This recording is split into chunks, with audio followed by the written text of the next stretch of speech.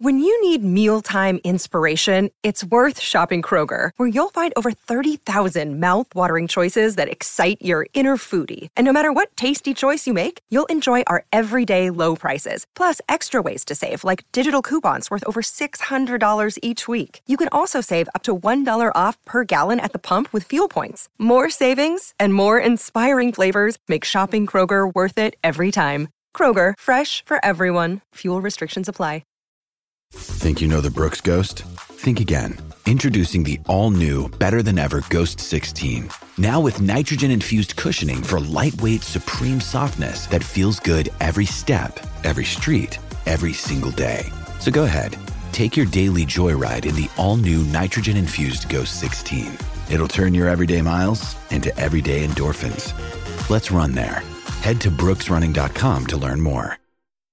Okay, welcome in to the post-Minnesota Vikings Denver Broncos Purple Daily podcast-only version. Matthew Collar and Judd Zulgad here in the Minnesota Vikings press box, looking over now a quiet U.S. Bank Stadium, Judd, that at one point was as loud as I have ever heard it at the end of a 27-23 win. There are many places that we could begin following this very crazy game. Where would you like to start, Mr. Zulgad?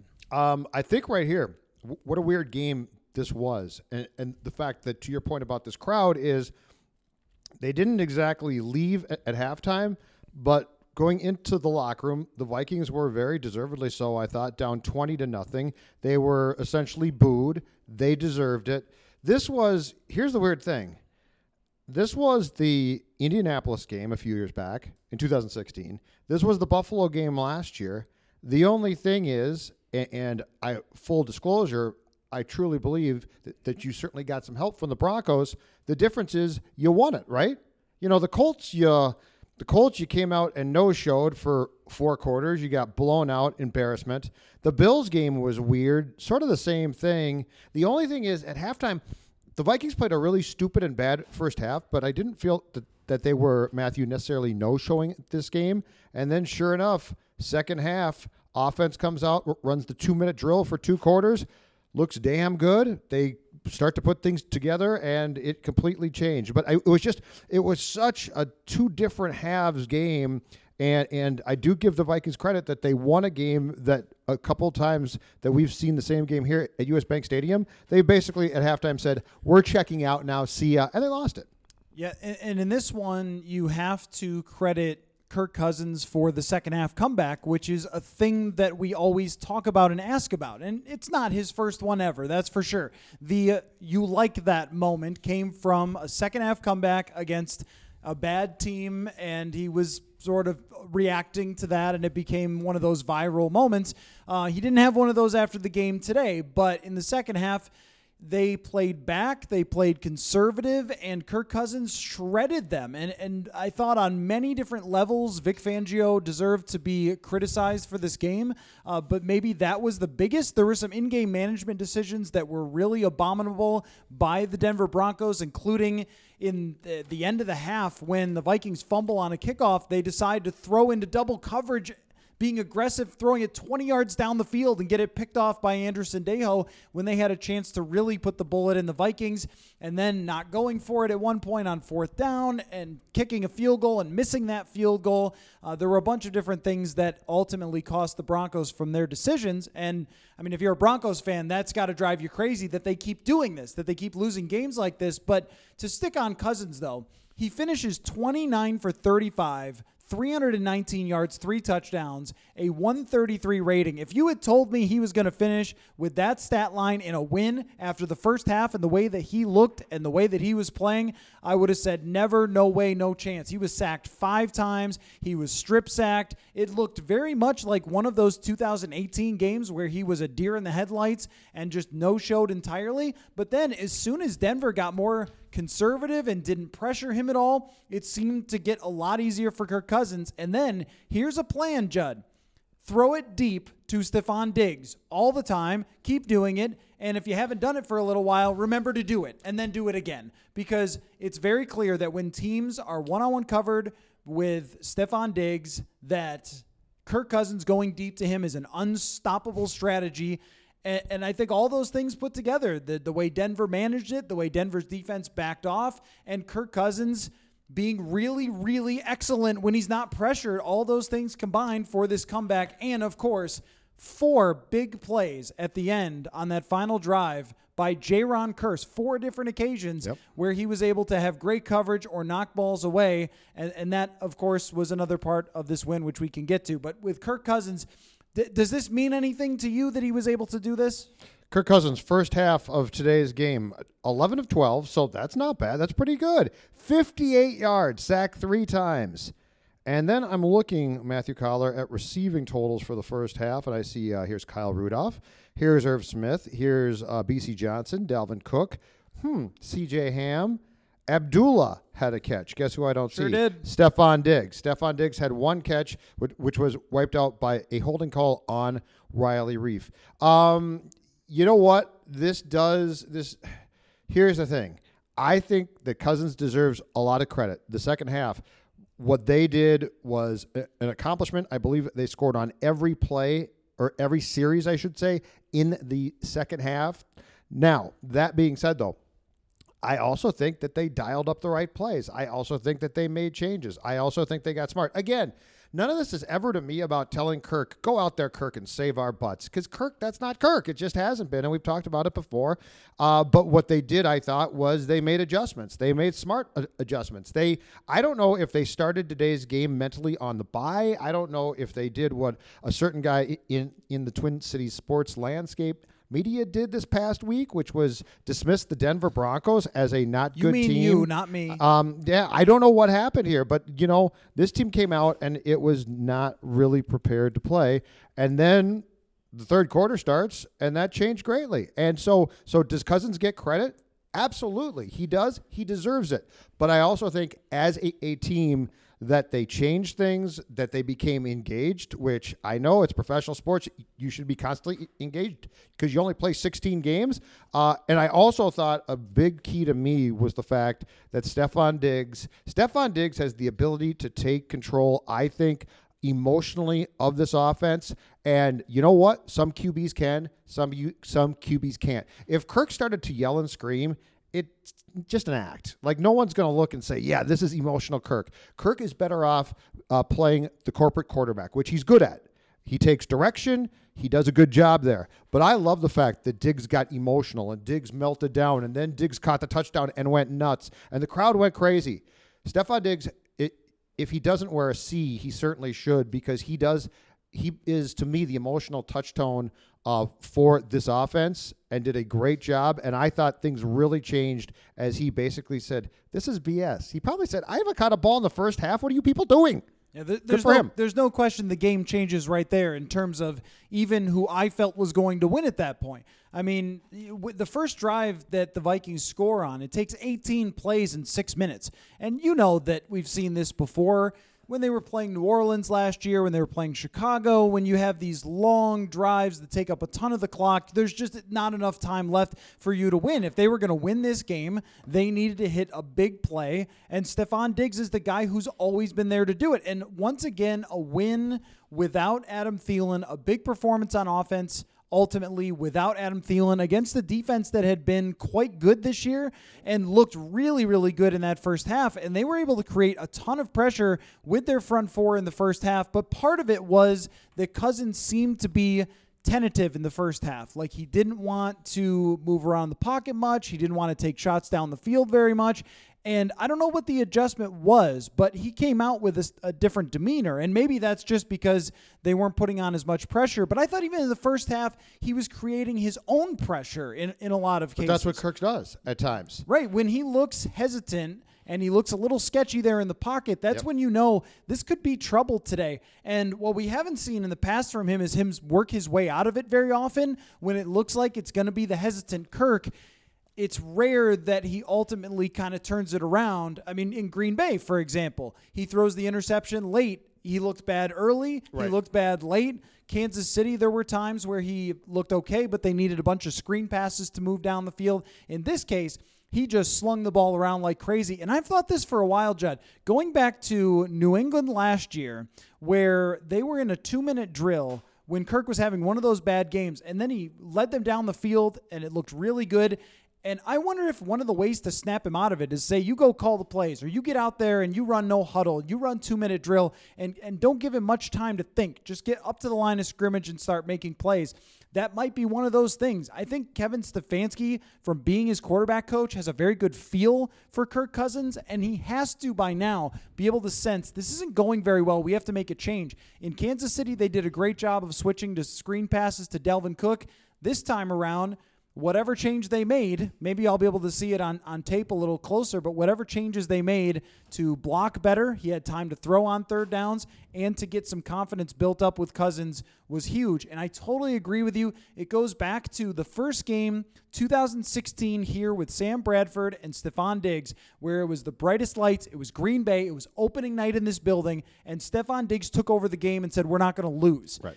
I think he is one of the rare players in the NFL that has that capability, and we saw it here again. Dalvin Cook is the star of the offense, the centerpiece of the offense, but running backs can be stopped, and we saw that today with Dalvin Cook gaining 26 yards on 11 carries. And ticked off Diggs is great. You can't stop a wide receiver in the NFL who plays at this level in these big situations. When Diggs is truly pissed off, he's fantastic. Like, he makes every play. He just doesn't care. And it did. I mean, it was an affront to look at the halftime statistics and see he didn't have a pass thrown to him. He didn't show up because, as we talked about, the one play, which was, I think, a 34-yard gain, 2 Diggs got negated by the Reef holding penalty. And so him being worked up, I think, can work. I think it's great because that can't be Kirk. Like, that is not Kirk. If Kirk starts to rant and rave, guess what? People are just like, okay, it's Kirk. Shut up, Kirk. Go play Kirk. But if it's Diggs, it's different. And also, though, let's be very clear about one thing. This is a really nice comeback win. You're down 20-0 at halftime. Credit to you. You come back. You get your, 8th win. That's fantastic. But let's make this very clear. The Denver Broncos are now 3-7 for a reason. Just as we watched Dallas last weekend. And you know what? Dallas has some nice personnel, has some nice play. Dak Prescott, I think, is fantastic. Really good QB, right? And they've got Zeke, who didn't have a great game, but he's very good. But you watched that game and how it was handled from a coaching standpoint in Dallas, and you said, that's why they're not so good, right?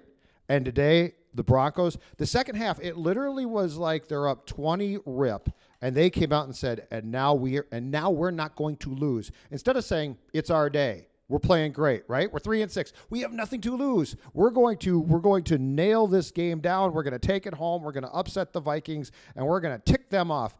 Instead, it was like they came out in the third quarter and were like, okay, all right, we're up by 20. What can we not do wrong?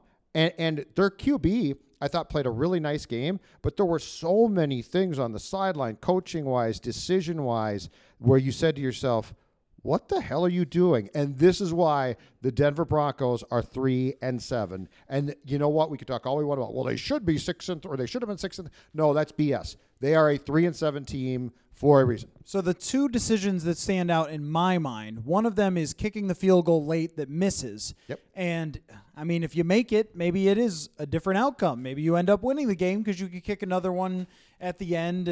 But that's only going to put you up by 6 at the time, and the Vikings offense is going great. But that is one of those classic things that coaches do to try and go up 6 that has been just proven over and over again not to work because the other team plays aggressive. They go down, score a touchdown, you lose. It's something that every coach should have seen enough times to know you don't try to go up by 6. They miss the field goal. It gives the Vikings great field position. They cruise down and score a touchdown.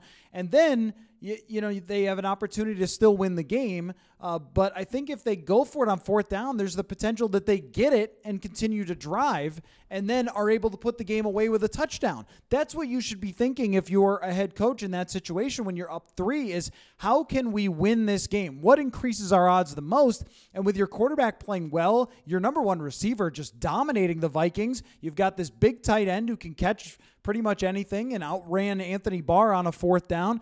I mean, there are opportunities there to go score, go win the game, and shock the Vikings there. And instead you go, no, let's play conservative here. Even if he makes the field goal, it's still a bad play in my mind. Especially it's not a 4th and long. It's not 4th and 15 or something where you say just take the points. And by the way, you're converting. It's right, and You've been right, and they converting. were converting all day long.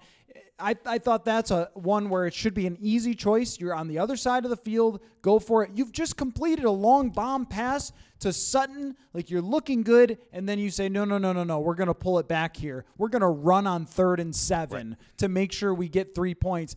That was silly. Why bother taking it out of the hands of a quarterback who had been able to hit throws today? And Brandon Allen did make some plays. I thought that was a really gritty, gutsy performance by Brandon Allen. He's not why they lost. He showed some great athleticism, getting out of the pocket and making plays, and then took risks down the field. He was not a dink and dunk type of guy.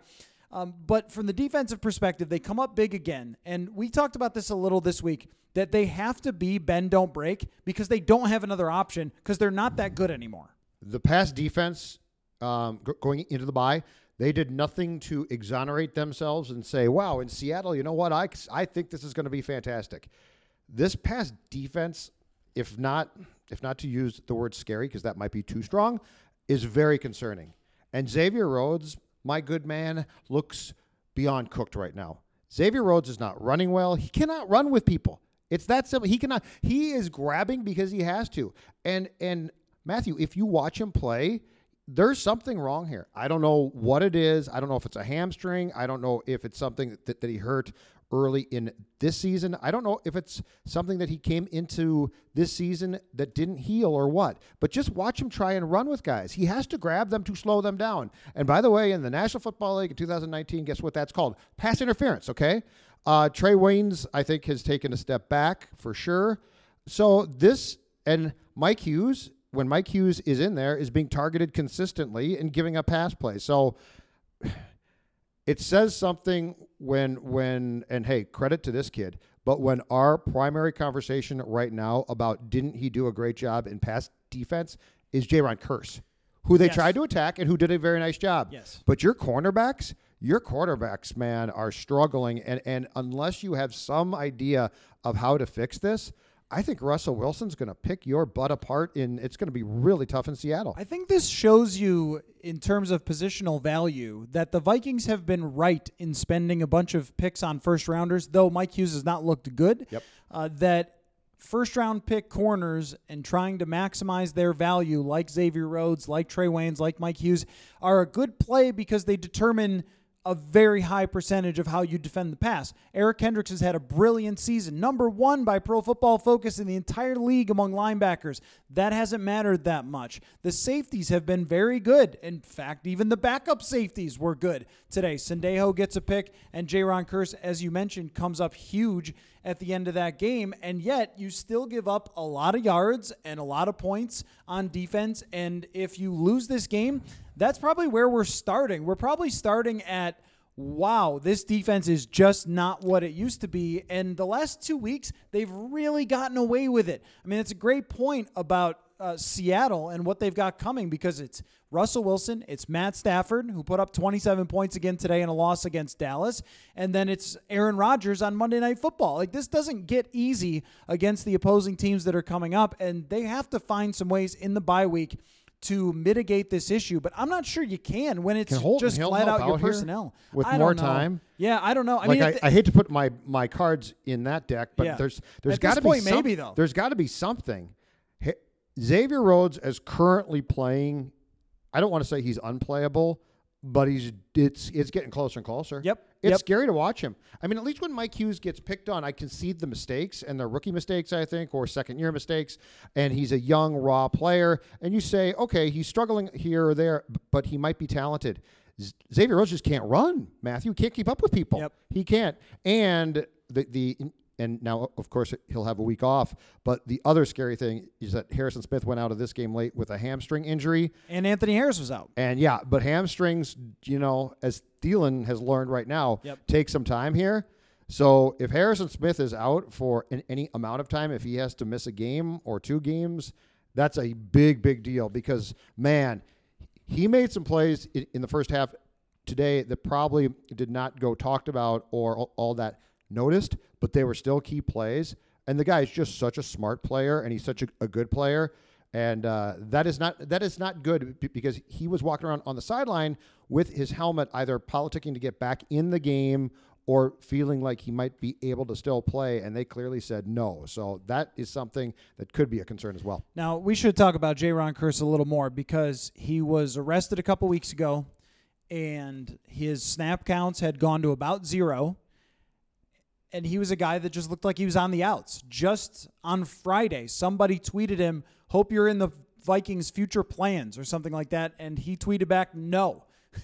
Yeah, really? Yeah, that happened. Yep, that happened. And I know, right? Like, not a real particularly smart thing to do. And this is why I've always appreciated Anthony Harris behind the scenes and what kind of guy he is. Anthony Harris, who was still doing some interviews after the game, despite the fact that he didn't play.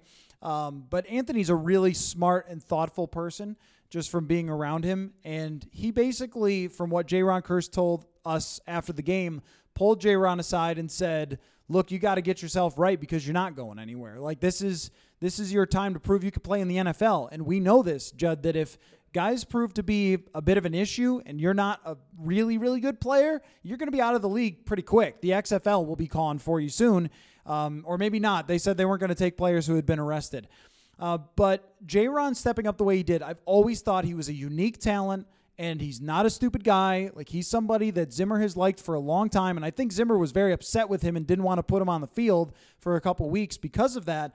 But somebody who can be an asset in this defense and showed it today. He can go one-on-one with Noah Fant, a big, giant, athletic tight end, and Fant couldn't get open against him. And he can guard a wide receiver if you need him to. He could guard a running back if you need him to. He's a unique weapon that the Vikings are going to need down the stretch, I think, with their corners not playing very well. Even earlier in the season with the injuries, Jayron stepped in and played nickel corner. Yeah, he played well, I thought, at the time. He did, definitely. He could do a lot of things really well. Yep. And I think this is a guy that the Vikings just need to support, right? Just like after the arrest, that's tough. I mean, that's not a good situation to have yourself in, like a driving under the influence with a loaded gun. Car, Right. This is not a good look for you at all, correct. And that's what gets you cut or let go. But if they support him and give him opportunities down the stretch, I think he'll come up big because he has this season. And I've seen him grow quite a bit within the defense to the point where you do trust him on the field in a big situation, and he came through. And this might be a turning point for not only him as a person, but his career. I mean, we might remember this game as, hey, that's the one where this guy became a pretty good NFL player. I don't know if that's going to happen or not, but down the stretch, they need everybody. If there's injuries, if Harris is out longer, if Harrison Smith has a nagging hamstring, they're going to need him in. And I think this was a big day for him. And it also shows, too, a couple different things. It also shows how much depth they have. They had one linebacker go out with a concussion, Ben Gideon. Eric Wilson comes in, makes some plays. They have both safeties out, and they have two other safeties who are starting-level players. And it just shows you that the one weakness is just those cornerbacks, but they've got players everywhere else. I mean, I thought from that perspective, it was kind of big for this defense to get another stop at the end. And this type of drama, I'm guessing, is the rest of our season. The offense can do it. We know they can do it. The quarterback can put up 300 yards. The weapons, the receivers, Delvin Cook, they can all do it. They can score 30 points a game. Right. It's the new reality is you're going to have to win these tight games. You're going to have to win shootouts. And down the stretch, it's not going to be easy, but they can put themselves in really great playoff position if they continue to win like this. That's this league, though, right? I mean, that's why I said week 2 in Green Bay, come back. Yes, you're down by 21. I get it. It's in Lambeau. I get it. That's tough. But this league right now, as currently constructed with a lot of teams that are probably on the borderline of being good but not great, win that game. Win in Kansas City. Today, you look like crap. For one half, you didn't show up, basically. I mean, I think they were checked out, but they didn't show up. Zim claimed that he told these guys the same thing that you tried to tell me in studio all week, which is this defense is really good. You should take them seriously. And the players and I were like, no, we're not going to. We just don't care. I'm sorry, Mike, or sorry, Matthew. So my question, I guess I've got 2 questions off this, though, which is 8-3 going into the bye, seemingly in pretty darn good shape. How good is this team? And then, you know, there are certainly games, including today, where I'm like, I don't really know. But then I guess the comeback to myself there is, But this is sort of this league. Like, this conference does not have one team where you say, well, if you play the San Francisco 49ers, you are dead. It doesn't have that team. The Saints laid, a week ago, an absolute clunker against the Falcons, who have been terrible. So it's weird because on one hand, I'm sort of at a battle of wills with myself about the actual quality of this Vikings team and what it can achieve. But then I say, yeah, but there's no Patriots in this conference. There's no team that you look and say, it's the Green Bay Packers and Aaron Rodgers circa 2010, and when you play them, you're dead. That team does not exist. So it's an interesting dynamic of, are the Vikings a great team? Absolutely not. Do they need to be? Probably not. Yeah, I think that what we have is tiers of teams in the NFC, where you have your tier of teams that I would say, give me a decent odds on them and I'll put my money down and I'll take any of these teams. And I'm referring to the New Orleans Saints, the Seattle Seahawks, the San Francisco 49ers, the Green Bay Packers, and the Minnesota Vikings. Separating those teams is really, really difficult because we're 2 plays away from this team right here that's now 8-3 and gets to be in a great position going in the final stretch from being 6-5. I mean, we're like a snap away but from. But they could also have 10 wins. That's the weird thing about these guys. Could they though? I mean, Green They Bay. beat the Packers. Green Bay. Well, and that's right. And because Kansas City was close. Kansas City was close too. They could have won. Yeah, it's weird. No, it's a good point. It's a good point. So you're very close to being 6-5. You're very close to being 10-1. I mean, it's a very odd sort of team that can blow any game, but can also win any game against any opponent. I think they were right there to try and beat Green Bay. And you could say this for any of those teams. Green Bay has a bunch of games that they could have lost, but they won. And they've beaten, I think, 5 teams with winning records, which is more than anybody else in the NFC. So then you have New Orleans, who can go 5-0 when Drew Brees goes out, but they can also lay a stinker against the Atlanta Falcons and surprise us like that. San Francisco showed some of its weaknesses when they didn't have George Kittle in the game. And Seattle, I still don't think has a great defense, but they have the MVP quarterback.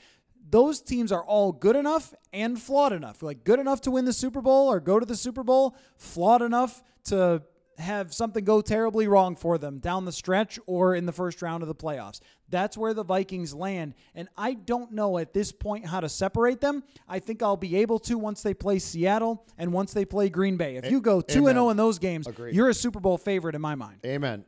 This is why I wanted them to get through today, win this game. I didn't think it had to be this dramatic, but what the hell? It was fun to watch, especially for the third and fourth quarters today. And now December 2nd, you get your week off. December 2nd, Monday night game. Go into Seattle and simply show me. Just show me. You know what? Don't go in there and put your hands around your throat or say, oh, it's Russell Wilson, we can't do this, or have your pass defense break down to the point of where it gets bad. But go in there and look. I know it's tough. Win that game. If you win that game, to me, this conversation now becomes much clearer. And then you're right, Packers game too. But the Seattle game on the road, it's got all the bugaboos, right? It's got all of the things. Kirk can't do this. He's never won on Monday Night Football, which remains true as of right now. Can they come back? Can they do that? Okay, this has, to me, all the elements to set it up to shut people like me up. And the Vikings say, you know what? We might not be great, but we're damn good. Yep. And now, and if you go into Seattle and win now, guess what? Green Bay week 2, I'm like, okay. Kansas City, I'm like, okay. Yeah, you should have won in my mind, but it's not as big of a deal. But that's the game that I'm so excited to see now to sort of define, do you belong in that upper tier of your conference, or am I going to have to drop you into basically tier 2? Because I think the 5 teams that you threw out there, I think over the period of the next half month or so, we're probably going to take those 5 teams and put them in 2 tiers as opposed to just 1 tier possibly. And Green Bay and San Francisco play each other. That should be a fascinating matchup. I mean, we're going to get a bunch of bloodbath type of games between these teams and sort of have a good sense going into the playoffs who they are. I do think that this game right here, essentially, and I always say essentially because it's the Vikings and it's Minnesota and things happen in this state that you would never expect with the sports teams. I don't know what you're talking about. Yeah, I know. This kind of locks them up for a playoff spot, though. I mean, even if they don't play well down the stretch, even if they lose the big games, they still should, and I say strongly, they would have to fall should. Apart. They would have to fall apart. Take care of Detroit here at home. Take care of Chicago Week 17. very much different Chicago team that might be giving up on its coach by then. I mean, they'll have an opportunity. You should beat Green Bay here too. I agree with that. Yeah, I agree with that. In my opinion, home field, you should beat the Packers in US Bank Stadium. Yep, I agree with that. And if they had lost this game, we would have had a boatload of questions about this team. We would have been saying, wow, they are capable of a meltdown at any point. And I normally would have said, hey, you make that many mistakes in the first half of a game, you're not going to beat Seattle or Green Bay. But Denver did put up 20 points on you. Yep. So this is kind of one of those big swing games for the season that now you feel like, hey, who cares how it looked? 8-3. Yeah, we're not going to talk. We're not going to talk about this in a month. No. But the other thing too is if you lose this game, then you've got a pattern basically of Mike Zimmer coach teams in this stadium that are thought to be pretty good teams laying complete clunkers down, right? Yep. Like, again, it's like, because you know what? You go in to Chicago this year, you look like crap, but you're on the road. Like, it's not fair to say a team should never have a clunker, which is why I keep saying you should have won in Green Bay and Kansas City. But I think the Bears game in Soldier Field was your clunker.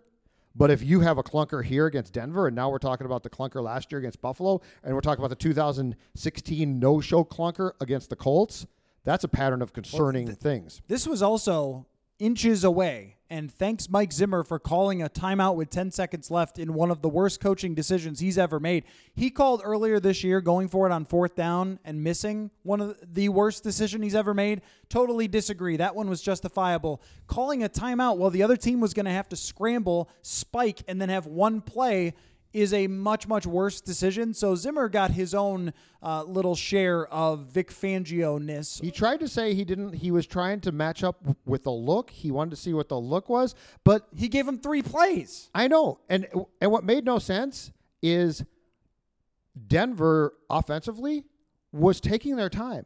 The clock was ticking, and they didn't seem to realize they didn't have a timeout. Was not hurrying back to the line to spike it. And so I'm like, my gosh, he's going to take this down to 4 seconds. The timeout shocked me. They might have forgotten about the challenge and thought they had a timeout. And by the way, Vic Fangio, nice work. You are complete botch job. In fact, Zimmer said he called the league this week, and he looked at us post game and said, I flat out knew they weren't going to overturn that. It's been made clear to me that they wouldn't. So what the hell is Vic Fangio doing? I have no idea.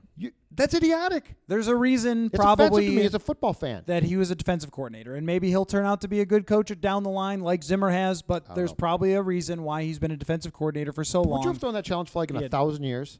Absolutely not. No. And maybe it makes a difference, maybe it doesn't, but that was not the right move. But then Zimmer tried to one-up him by giving the other team 3 plays instead of 1, which bad. I agree. You don't have to be an analytics expert to figure out 3 plays gives you a better shot. So it is kind of crazy how 1 play can swing these last 2 games, that the Vikings can walk away from both Dallas and Denver saying, we feel great, we're a playoff team, we're a legit contender, we're 2 plays away from them being like, yeah, we're not really. This season has had a remarkable number recently of close games with this team, and if that continues, I'm really interested to see how they come out against Seattle and against Green Bay. So that is it for us from inside the press box at US Bank Stadium. Judd Zulgad, Matthew Collar. If you missed any of last week's shows, you'll want to catch this week. Actually, I'm going to take a little vacation on the bye week. Why taking time off? But I know you got to rise and grind, but dude, you need to do film study. I haven't. Oh, I will. This is self-scout. No, I will. I'm not taking the whole week. Oh, okay, because this is self-scout week. Oh yeah, no, I'm gonna Monday and Tuesday. You think Zim's going to take time off? He's going to be sitting in that office. He's going to be sitting in his office in Eagan, breaking down the film and trying to figure out how to fix a pass defense that remarkably has become this bad. Yeah. I am shocked by that. Oh, yeah. Rick Spielman is going to talk on Tuesday, so that will be very interesting. But you'll get all the good there. I know, Judd. Make sure you listen on 2 to 4 every single day on 1500 Score North. So thanks for listening to Purple Daily. We will catch you then. This holiday, whether you're making a Baker's Simple Truth turkey for 40 or a Murray's Baked Brie for 2, Baker's has fast, fresh delivery and free pickup, so you can make holiday meals that bring you all together to create memories that last. Baker's, fresh for everyone. Free pickup on orders of $35 or more. Restrictions may apply. Get more ways to save at the Buy 5 or More Save $1 each sale. Just buy 5 or more participating items and save $1 each with card. Baker's, fresh for everyone.